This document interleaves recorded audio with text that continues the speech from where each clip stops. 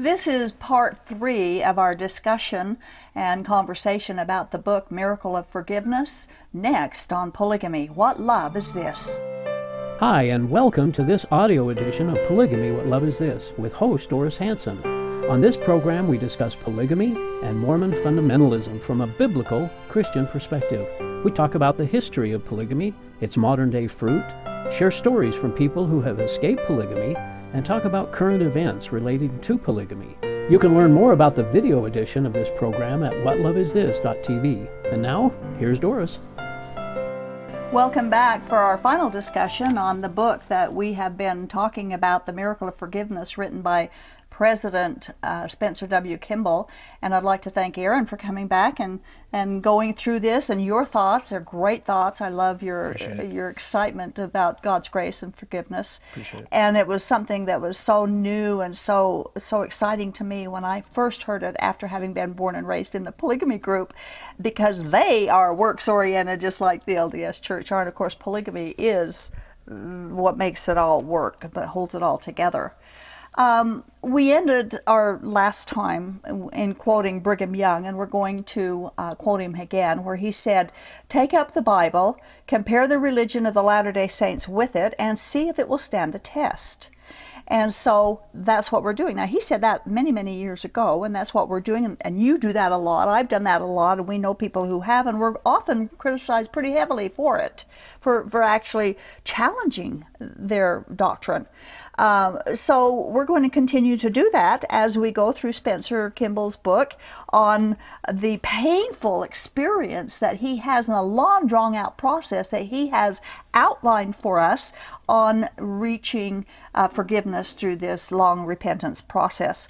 On page 209, Kimball writes that being perfect means to triumph over sin. Mm-hmm. He said God would never ask us to do something that we cannot do, so therefore perfection is an achievable goal. Mm-hmm. What's wrong with that statement?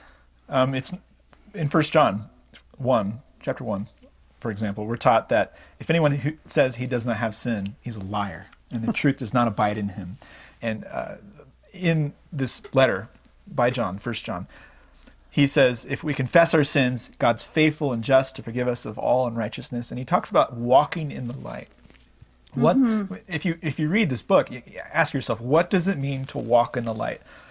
What does it mean to be in this condition where you can have your sins forgiven and for yourself to be cleansed? And know they're forgiven every day. Absolutely. And he even says in the book, I'm writing this so that you may know that you have eternal life. Well, according to 1 John, to be in the light is to be the kind of person who doesn't claim to be sinless, mm-hmm. who's not avoiding the confession of sins, somebody but who's freely confessing their sins, and somebody who's going to the Lord Jesus Christ because of their lack of righteousness, because of their it's not real. Spencer Kimball has not given us a biblical or realistic standard for arriving at I don't think that he's given a very hopeful standard at all. After reading that book, you'd walk away shaking your head, like wondering if forgiveness was ever really possible. A little anecdote here. I've spoken to LDS missionaries who have told me, when I brought up the book, not realizing how controversial it is outside of Mormonism, they will tell me, well, my mission president specifically told me that I was not allowed to read that book on my mission. Wow. This is recent. This is like the last couple of years. Okay. So obviously they have a policy in their missions typically not to read anything outside of the reference library, the missionary reference library, just a short set of approved readings. Sometimes people will go outside of that and get permission to read whatever, but still today LDS missionaries are instructed in certain mission areas, do not read that book. And they've said not to read that one, huh? Mm-hmm. And it used to be a required reading. It used to be paraded. If you go to the LDS History Museum, behind the glass for Spencer Kimball, this book is showcased as one of his crowning achievements. And yet they can't read it. And yet they're ashamed of it today. There's a kind of a double-mindedness about this. They're embarrassed by the book. Well, they should be. I can't complain about that part of it because they should be. This is something that they should be ashamed of, and it's in the book on page 220, where he writes, "Repentance seems a very difficult, long, agonizing process and is usually embarrassing. If you need to like have prolonged 30 years of shame before you arrive at forgiveness, I don't agree. Is it humbling to confess your sins? Yeah. There's something beautiful though. There's something about very freeing when you about it. open yourself up. This is very different from the world, because right now, our culture thinks of authenticity as sort of a primary virtue. So if I'm a bad person, but I'm just authentic about it, that's a good thing. Christianity says, no, it's not that the authenticity makes everything okay. It's that it's different. It's you're a sinner, and if you open yourself up and you're honest about how bad you are with God and other people, it's not that the honesty earns you points with God or people. Right. It's that what it does is it connects you to grace. It It connects us to grace. That's right. Confess your sins, and forgiveness, and He's faithful and just to forgive you. So Right. that long agonizing. I Well, want to be clear though. agonizing. There's a part of repentance that's sorrow. Godly sorrow brings Yeah. repentance, it says. But I think Spencer Kimball underestimates how quick this can happen. The miracle of a heart change when somebody says, "Oh Lord," and the realization, coming to the realization of, I'm a sinner. I just don't make sinful mistakes. I mean, I'm a sinner. Yeah, I'm bent towards yeah. sin. Lord God, I'm so sorry. And then He shows up and He Please forgives. forgive me. Forgive And He me, does. help. And He does it. It's not, well, I need you to sort of sit on that shame for a while. Yeah. And you know what? No. That's exactly the way it was. It's one reason that I hated certain words coming out of the polygamy group. And repentance and obedience were two of those words I just detested, because they had placed these horrible definitions on them, and repentance was one of them, a long, drawn out, put your face in the gravel and rub it around a while, and Do it good enough so and- that you'll someday be Right, forgiven. right. The penance Right. and the embarrassment and all of that went with it. I hated it. God wants me to be, in Romans 6, Paul talks about the things of which you are now ashamed. So Yeah, there is yeah. I feel ashamed of having been a sinner. But what's great about the gospel is that I am not meant to sit paralyzed, feeling sorry for myself, or emotionally sort of emptied of my joy. The being ashamed of the things I've formerly done, it's like singing We're Amazing not Grace. walking in shame, though. I'm We're just free. I'm yeah. forgiven. Amazing grace, how sweet the sound that saved a wretch like me. A wretch When I say like those me, words, I'm yeah. ashamed of what I did, but I got a smile on my face. That Yes. saved a wretch like me. I once was lost. I was bad. I once was lost, but now I'm found. And this is the Romans 4 again. Blessed is the man whose sins are forgiven. So there's this. I'm ashamed of what I did, but the gospel emotionally frees you up right now Absolutely to be frees you. liberated and go forward. And to go a little bit further with that, once we've been forgiven, and we know we are forgiven, by the way, when we accept Jesus as our Savior and our forgiver, there's no more shame and there's no more guilt, because the sins are gone. They're washed nailed. away. They're nailed to the cross. You don't have a debt hanging over your head. No debt. I have a mortgage right now. I just bought a house. And certain LDS leaders have talked about the atonement as not the cancellation of debt, but a refinancing of debt. It's a terrible analogy. It's so terrible. That's bad. But what's cool about the book of Colossians, Paul wrote the letter to the Colossians, and he says that Christ canceled the record of debt that stood against us with its demands. And nailed it to the And cross. I can think about this clearly right now because I have this 30-year mortgage that I just started, and I've got to make sure that I maintain and develop a career. I'm a programmer, and I got to make sure I have a payment to make every month. Yep. Mm-hmm. It's not as It's though an Christ obligation. forgave Yep. us and He put that shame and the debt over you and said, "Well, I've refinanced it to make it easier to pay off." Right. But you still got it. I mean, it's like It's gone. It's like someone walked up and said, "How much is your mortgage?" And they wrote a check and they delivered it to the bank, and it's done. And they covered everything in that check. That's everything. That's incredible. Escrow. Yeah, yeah. Property taxes. In fact, somebody made the remark, and this is kind of off script, but that Jesus didn't just pay 100% of our debt. He covered it more. He covered 120%. Because you get in the Old Testament, and restitution was supposed to be made add 1/5 to the value. And Jesus fulfilled the Old Testament law. And so therefore, he not only covered all our sins, he covered just a little bit more. That's interesting. To make sure, so we would have that confidence, not that he had to, but that we would have that confidence. We're covered. We're thoroughly, he didn't forget one sin when he forgave us all our sins. He didn't forget one. Yeah, Spencer Kimball in the book has this obsession with restitution. And if Christians, we need to think about this. How does restitution play a role in our repentance, in our genuineness of being sorry for sin? So if I've stolen something from someone, I ought to make an attempt at repaying the money. But the way the gospel logic works in that is different than Kimball tells us. The gospel logic says Christ paid the penalty completely for your offense against God and for your sins and your crimes. Therefore, having received forgiveness by faith, by looking to Christ and saying, help, a childlike faith, having been forgiven, now go and repay what you can. If it's appropriate. If it's appropriate. Relationally. Sometimes it's not. Sometimes it's not possible. Yeah, sometimes it's just not possible. And so when Spencer Kimball says, well, if you've committed murder, you can't pay restitution, then you can't be forgiven. And the gospel logic says, Christ paid the penalty. Christ did it all. He paid David's penalty. He paid my penalty. Yeah. I want to make wrong things right. But this isn't penance.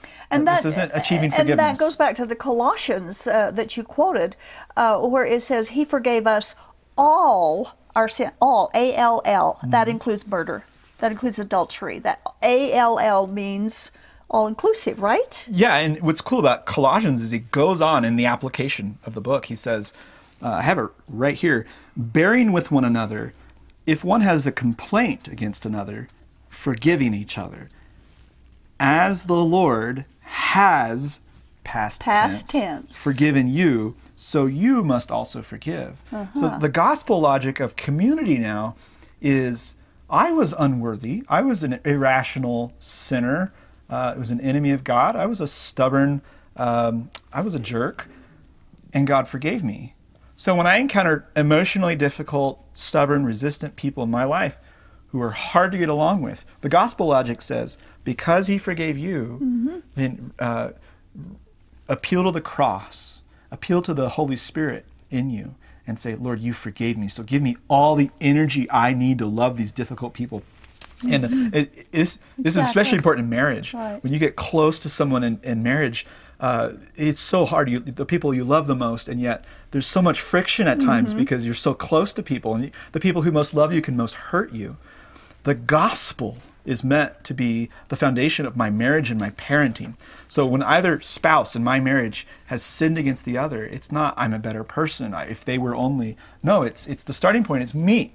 Christ forgave me. So I'm the first one to apologize, hopefully. And that's what living the gospel is. It's not living out all of these books and rituals and the inclusive, like we talked at the beginning of the first show, is another show I'm thinking of, where the gospel is inclusive of all the doctrines of the church. Living out the gospel is forgiving one another just as Christ forgave you. Yeah. And you can't. That's what it is. What's really cool about this is I can tell someone who's not a believer, who doesn't know the true gospel, I can tell them, I can obey the commandments better than you can right now. And there's a catch to this. Okay. It's not because I'm a better person than you are. It's because I've been commanded, though, to forgive as I've been forgiven. And you can't do that if you're not forgiven.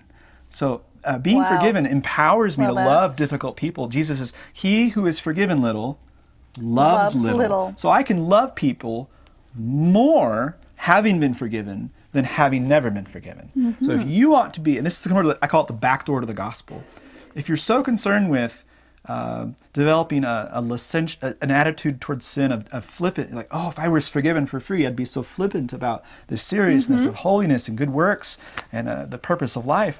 Well, here's the back door to the gospel. If you want to be the kind of person that loves your enemy, that fights the innermost horrible hypocrisy within you, that loves difficult people, if you want to satisfy what looks like a kingdom citizen and the Sermon on the Mount, the best way to accomplish that is by having all your sins forgiven and achieving liberation from condemnation and guilt. If you want to be freed up emotionally to really scoop out the dirty cup inside of you, and Jesus says, better to be clean on the inside than the outside. Well, if you want to let God clean, do the dishwasher stuff on the horrible, dirty cup.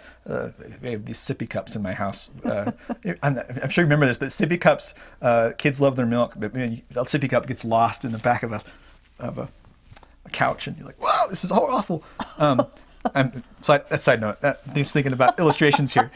God wants to clean the inside of our cup. Right. And the best way to accomplish inner spirituality that isn't shown to be totally hypocritical. This is the horrible irony here. If you pursue justification with God, if you say, I'm going to be right with God by trying really hard to be righteous, and then someday He'll forgive me, the irony there is you'll show up at final judgment and you'll be exposed as a fraud, a hypocrite, somebody who's fundamentally not born again, don't care about all the rituals and your religious participation. If you refuse free forgiveness, you will be exposed as a fraud at final judgment. But if you say, Lord, I am a fraud.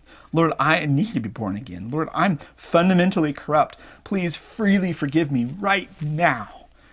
Right now. Just forgive all of me right now. And if you go to the Lord Jesus Christ and you cry out to Him, and you confess Him as your Lord, your Savior, your real forgiver, the irony is that He will forgive you, and then He'll begin a relationship with you, and He'll develop a heart change, sanctifying, beautiful, hard, stumbling growth, so that at the end of your life, at final judgment, when the Lord Jesus Christ cancels all the sin record against you, and He puts your heart open, He fillets it on the table for all to see, you will be publicly vindicated as a saint that was forgiven and changed and transformed. And it's a beautiful thing, because everyone wants, at deepest in their heart, everyone wants to be vindicated as someone who is real and not a fraud. And everyone has a little bit of fear.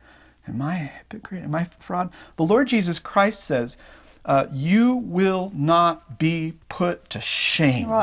You're going to be vindicated as a true saint and a believer if you call upon His name and are freely forgiven. But if you pursue the route of religion and qualification and temple recommends and kosher law and circumcision or polygamy, if you play the religion game, that will always let you down. It will never fundamentally change your heart. That's right. Thanks for listening. Absolutely right. No, that's true. That's very true. But good way to put that. I love it. Okay, I love it.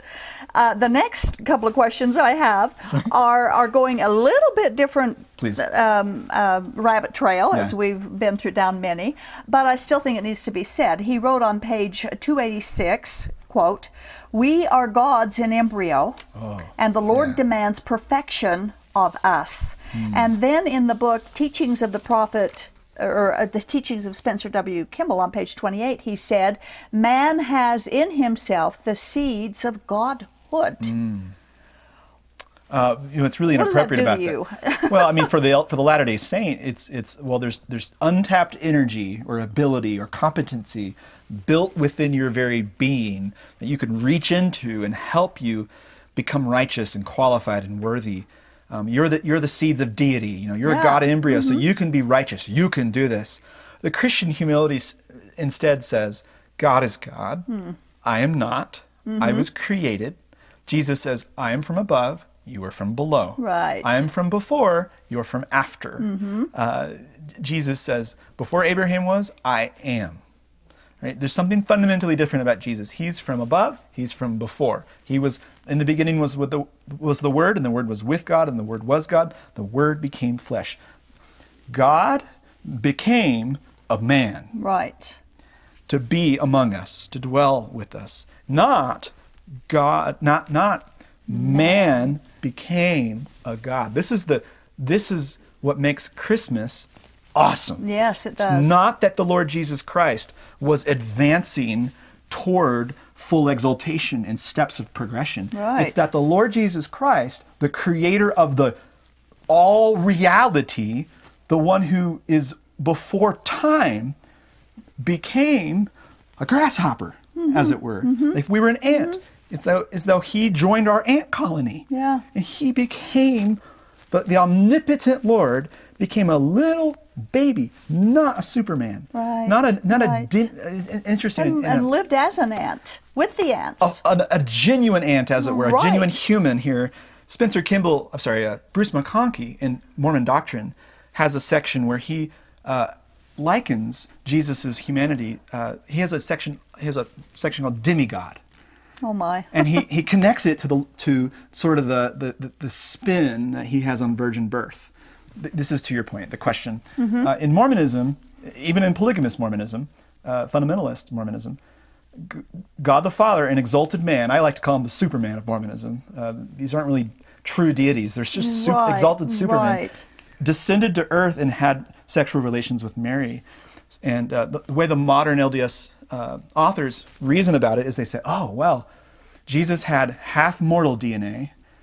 50% of his DNA was immortal. And so he has this sort of demigod, Superman, infinite power to experience infinite psychophysiological pain in the garden. And therefore they reason his atonement is infinite value because he's a demigod Superman able to withstand such suffering. Now the Christian says, no. God, 100% God, became 100% authentic man. Right. You punched him in the arm, it would have hurt. And he was still 100% God. Two natures. Yeah, you killed the author of life. Right. But you killed the author of life, Peter Right. says. The payment for sin was accomplished not because Christ is a demigod Superman, but because he's the Lamb of God who's spotless. It's because of the identity of Christ. And our power, the power that we have, this is finalized as an answer. The power that we have to combat sin, to fight hypocrisy, to pursue holiness, is not that we're gods in embryo. It's that the same power, the Holy Spirit, that raised Jesus, a true man, from the dead, is in us. Exactly. And we died with Christ, and now we're being, as it were, resurrected right now to be a new man, a new woman in Christ. And so we have that power living in us. By the way, this is in Ephesians chapter 1, if anybody wants to test what we're saying, that we do have that power, that resurrection power living in us that enables us to not sin, not want to sin, and to live that new life of sanctification, becoming sanctified like the Bible tells us. Okay, I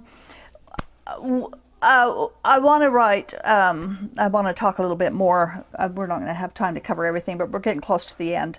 One person walked away from the book and said, it's a miracle if you feel forgiveness, if you even experience any kind of forgiveness after reading the book. Another responder said that Kimball referenced Doctrine and Covenants section 132 more than any other scripture in writing that book, which to him made it look like that he was pointing to eternal bliss in the marriage bed. Whether that's really what he had in mind or not, but I find it interesting that that's the scripture that he referenced the most in that book. I would need to confirm that. I don't know about the reference ratio, but I do know that he does spend a lot of time thinking about courtship and marriage and dating and the importance of being married on purpose to somebody who has a temple recommend. And sexual sin, he talks a lot about that, which would be quoted section 132 from that as well. He does a good job of making people feel deep shame over sexual sin. He does. It's super interesting. He does. There's got to be something going on with Kimball about that. I don't mean to imply that he did something that he's not telling us about, but it's just he's had so many interviews, he's had so many counseling interactions with people, and he felt like that was the kind of thing that could... Well, when you don't have the power of God at work inside of you and also in your religion, there's nothing left but human works. And so his desire would be to rev people up to want to do better works and greater works to reach the goal that they're looking towards, but they can't do it on their own because they're rejecting the power that God gives us through Jesus Christ, through being born again. Sexual shame is powerful. And I think especially when they make it more shameful. When they amplify it. Right. Well, there's a side note here. This is worth noting. The way Spencer Kimball speaks about people who have been sexually assaulted, who have participated, in his mind, haven't sufficiently fought off a rape attempt. The way he speaks about that is totally inappropriate and anti-pastoral. Yeah. That's not Christ-like at all. But what's cool about the gospel is that it can take the deepest of even legitimate sexual shame, which Kimball is exploiting. Even the deepest of sexual shame, the woman caught in adultery. The woman caught in adultery. Caught publicly. The Samaritan woman, the same thing. You've had, was it 5 or 6 husbands? Yeah. Jesus can take that and forgive you with a word. And if I can just say one more. Cleanse the shame. Totally cleanse it. What's awesome, I would encourage anyone to look at the Gospel of Matthew and to look at how Jesus can stop a storm with his words. The paralytic, there's a cool, all in on that. Jesus is, he's in the house and the paralytic is brought through the hole in a roof. Mm-hmm. And everyone's watching to see what Jesus is going to do. And what he says is, son, the first thing he says is, son, your sins are forgiven. Boom. And so I would say to anyone who feels deep sexual shame, the Lord Jesus Christ, with a mustard seed of faith in your heart, can look at you and you can just forget the words of all other leaders in your life, all other religious authorities, and hear the words of Jesus say, you are forgiven. And that's enough. And very, very quickly, we only have a few seconds left. The Samaritan woman, she had been despised by her community. She was out getting water by herself, alone, in the middle of the day. That shows that she was ostracized. Jesus spoke with her and told her everything about her and didn't shame her at all. And what does she do? She runs into town and talks to all the people who had rejected her. She didn't carry the shame at all. She wasn't embarrassed to go talk to him. So and of course that is her cleansing. God cleansed her from her shame and forgave her, and she do it. We're at the end of our time again, Aaron. Thank you. I'm sorry if I was overly monological. No, you did beautiful. I thank you so much for sharing and for your excitement about all this. I'm excited. That's why it's called Good News. And we do thank Aaron for sharing with us as we discuss the truth of biblical repentance and forgiveness. The entire Christian message is to keep our eyes and our hope and our focus on Jesus Christ alone. When the doctrines of men are included, our focus is diverted from Jesus only and then to our own words or the commands of men to take his place. Only Jesus, through God's grace, has any power, and it is all power to save the sinner from perishing. Anything or anyone that takes our focus off Jesus needs to be rejected and replaced by Jesus and by Jesus alone.